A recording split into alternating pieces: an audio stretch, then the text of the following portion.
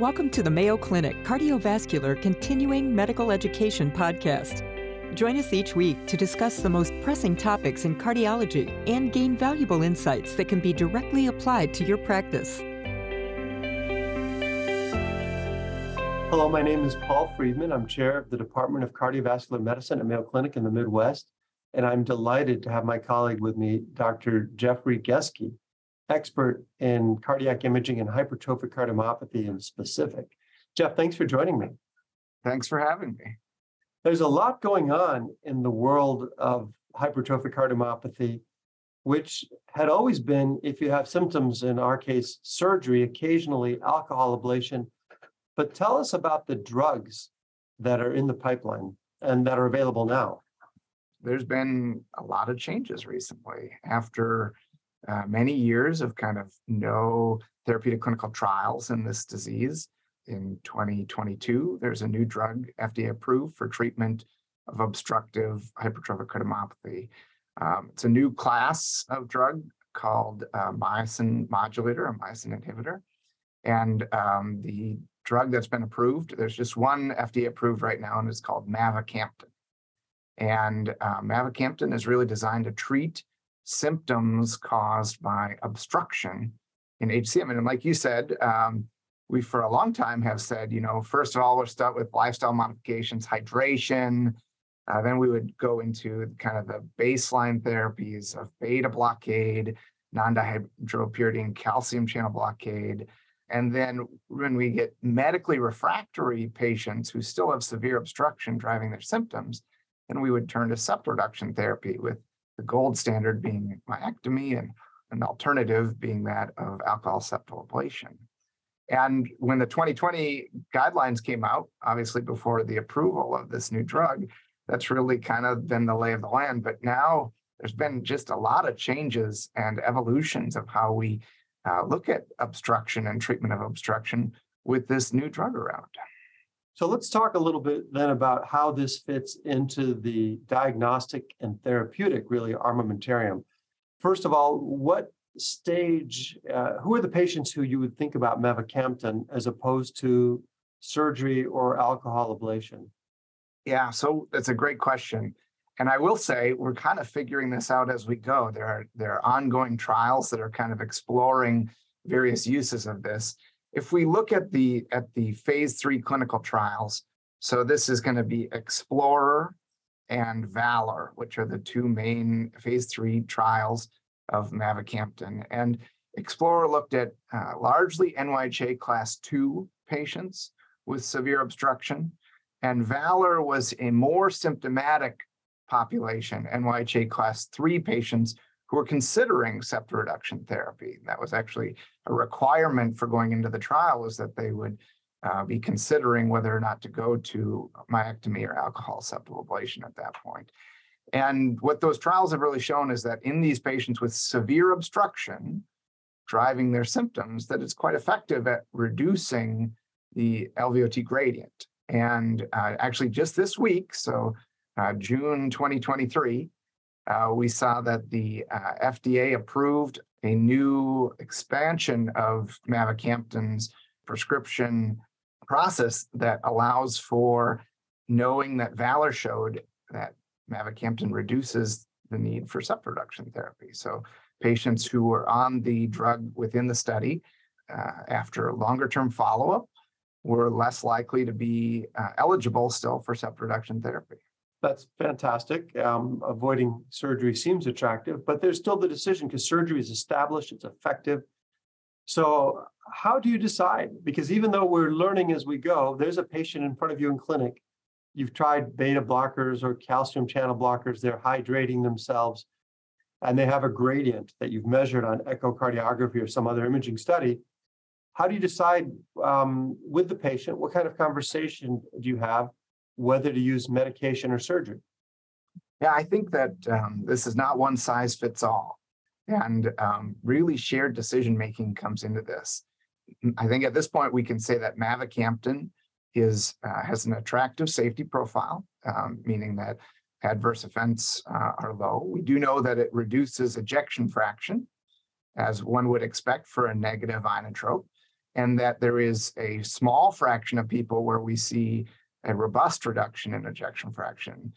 Varies a little bit depending on the trial that you look at, but somewhere on the order of around 5% of patients will develop an EF less than 50% during the course of treatment. Thankfully, that recovers with adjustment of therapy.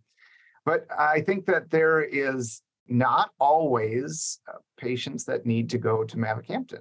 Sometimes sept reduction remains the appropriate next step. And when I'm discussing this with a patient, I think when we have someone who's gone through the standard of care, lifestyle modifications, and what I would think of as baseline medical therapy, and now we're considering a more advanced therapy, then I'll want to know what their goals are. And if their goal is to avoid a procedure, even at the expense of taking another medication and much closer medical follow-up, well, then that seems like someone who's headed down the road of trying mavacamten.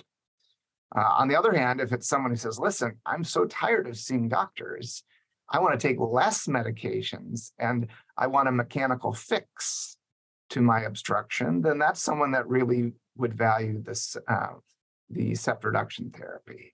And they're not mutually exclusive. Sometimes a patient may try mavacamten and then realize that the drug-drug interactions are prohibitive for them, or that the follow-up is bothersome or onerous, or that they didn't get the symptom relief that they wanted from that medication. Well, then sept reduction therapy remains an option after the drug is washed out. So suppose you're not someone who has a large cohort of hypertrophic cardiomyopathy patients, and your patient is prescribed mavacamten at a center of excellence for hypertrophic cardiomyopathy management. What do you need to know in terms of drug interactions, in terms of monitoring, potential side effects, how to advise the patient? What kind of guidance do you give patients for the follow-up on the medication and physicians? Yeah, it's a great question. And I think it's something that becomes increasingly relevant as we see this medication in practice. So for prescribers, there is a REMS program. So there's a mandatory program through the FDA that is needed in order to follow this drug because it's just been FDA approved. And so prescribers need to be enrolled in that REMS program in order to give this medication. And really, there's close follow-up that's required. So an echocardiogram is needed before initiating therapy to prove that ejection fraction is normal and that there's severe outflow tract obstruction. And then there's very close echocardiographic monitoring. So we said already that there's a baseline pre-therapy echo that's needed. But then an echo is needed at 4 weeks, 8 weeks, 12 weeks, and every 3 months thereafter, every 12 weeks thereafter, which means that there's 7 echocardiograms at least in the first year of therapy. That's a large amount of echocardiographic monitoring.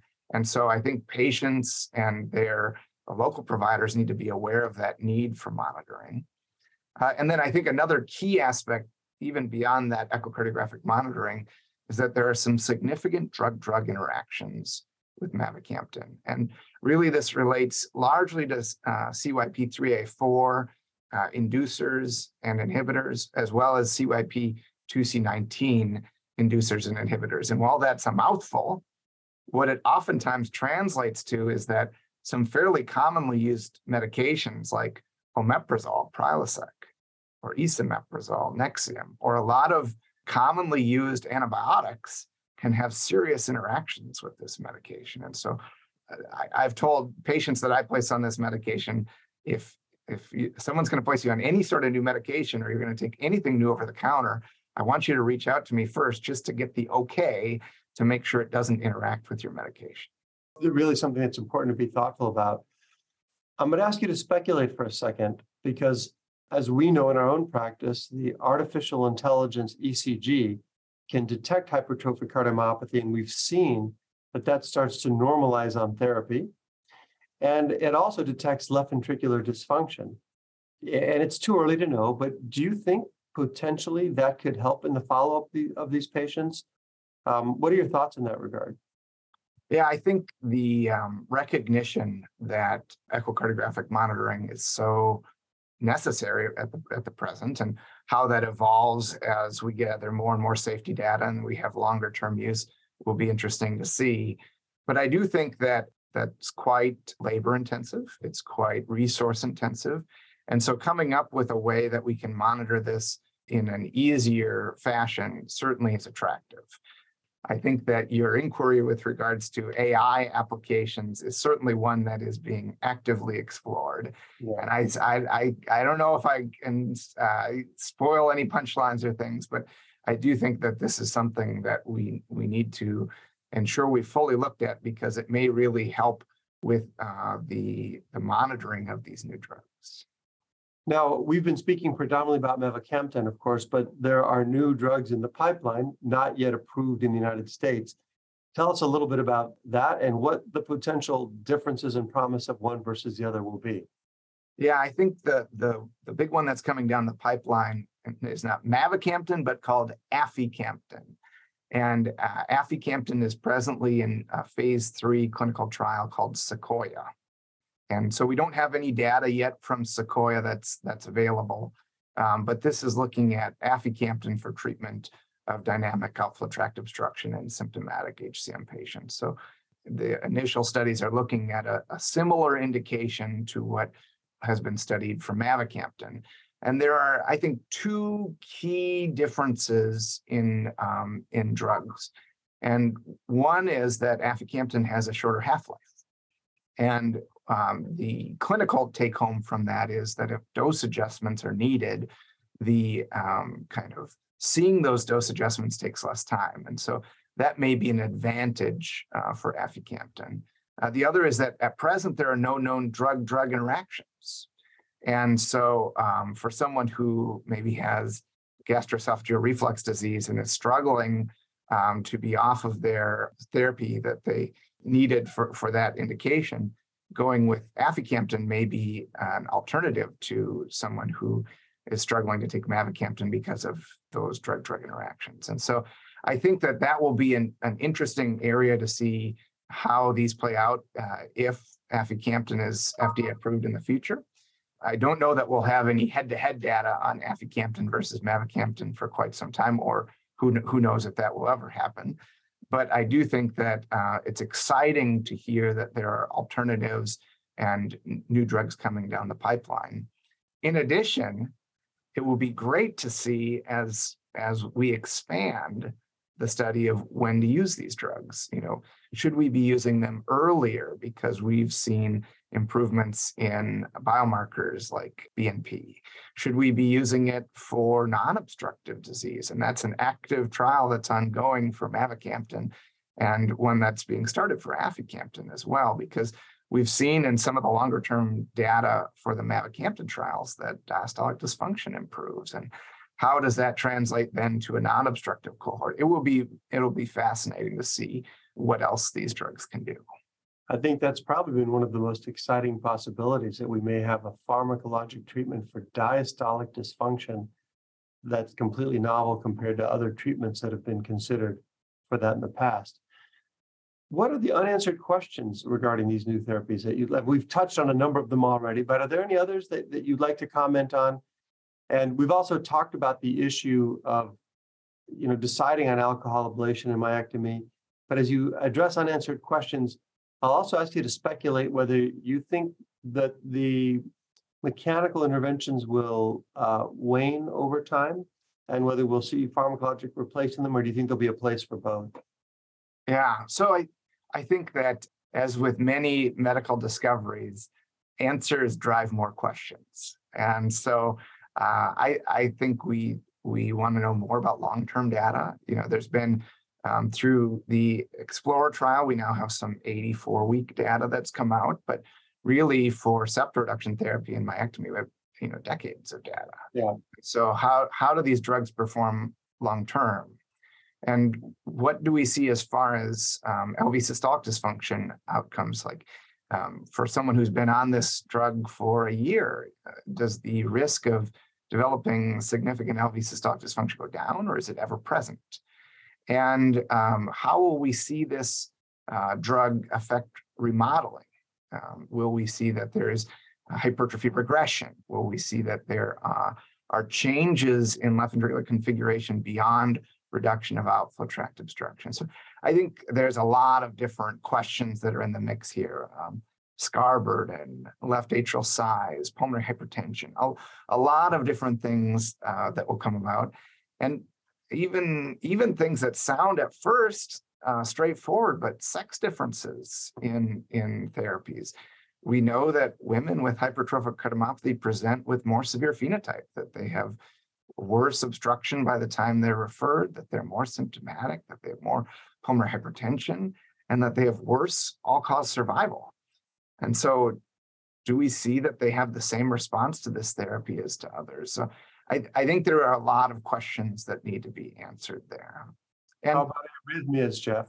Yeah. Oh, yeah. Well, look at who I'm talking to, right? And I think that will be a wonderful area to explore more and to see how does this affect outcome data? Be it ambulatory monitoring of arrhythmias, be it appropriate ICD discharge, be it sudden death. And I think that really requires longer term data, because most patients with hypertrophic cardiomyopathy do fairly well as far as survival. We need long-term data to understand if there are mortality benefits. Yeah. Now, to your second question about septal reduction therapy, I think that there will always be a role for septal reduction therapy. And we know when there is concomitant structural disease, so primary mitral regurgitation, primary valve abnormalities, that this is an important technique, that it's an important operative intervention. And we also know that obstruction can happen at many levels. And while we've really studied mavacamten for treatment of outflow tract obstruction, mid-ventricular obstruction is a real entity as well. And seeing how drugs do for mid-ventricular obstruction, or whether that's something that requires procedural intervention, remains important. And to me, seeing how new guidelines put together this new tool in the toolbox will be really important. I think that because the guidelines came out before FDA approval, and since we've seen this renaissance of therapy, we would expect that a new guideline update is forthcoming to help integrate this into our treatment protocol. Dr. Jeffrey Geske, thank you for reviewing this fascinating topic. Really exciting times for patients with hypertrophic cardiomyopathy, and likely far beyond, as we learn how to use these medications and who may benefit and how to monitor them. Thank you for your time today. Thanks a lot. Thank you for joining us today. Feel free to share your thoughts and suggestions about the podcast by emailing cvselfstudy@mayo.edu. Be sure to subscribe to the Mayo Clinic Cardiovascular CME podcast on your favorite platform, and tune in each week to explore today's most pressing cardiology topics with your colleagues at Mayo Clinic.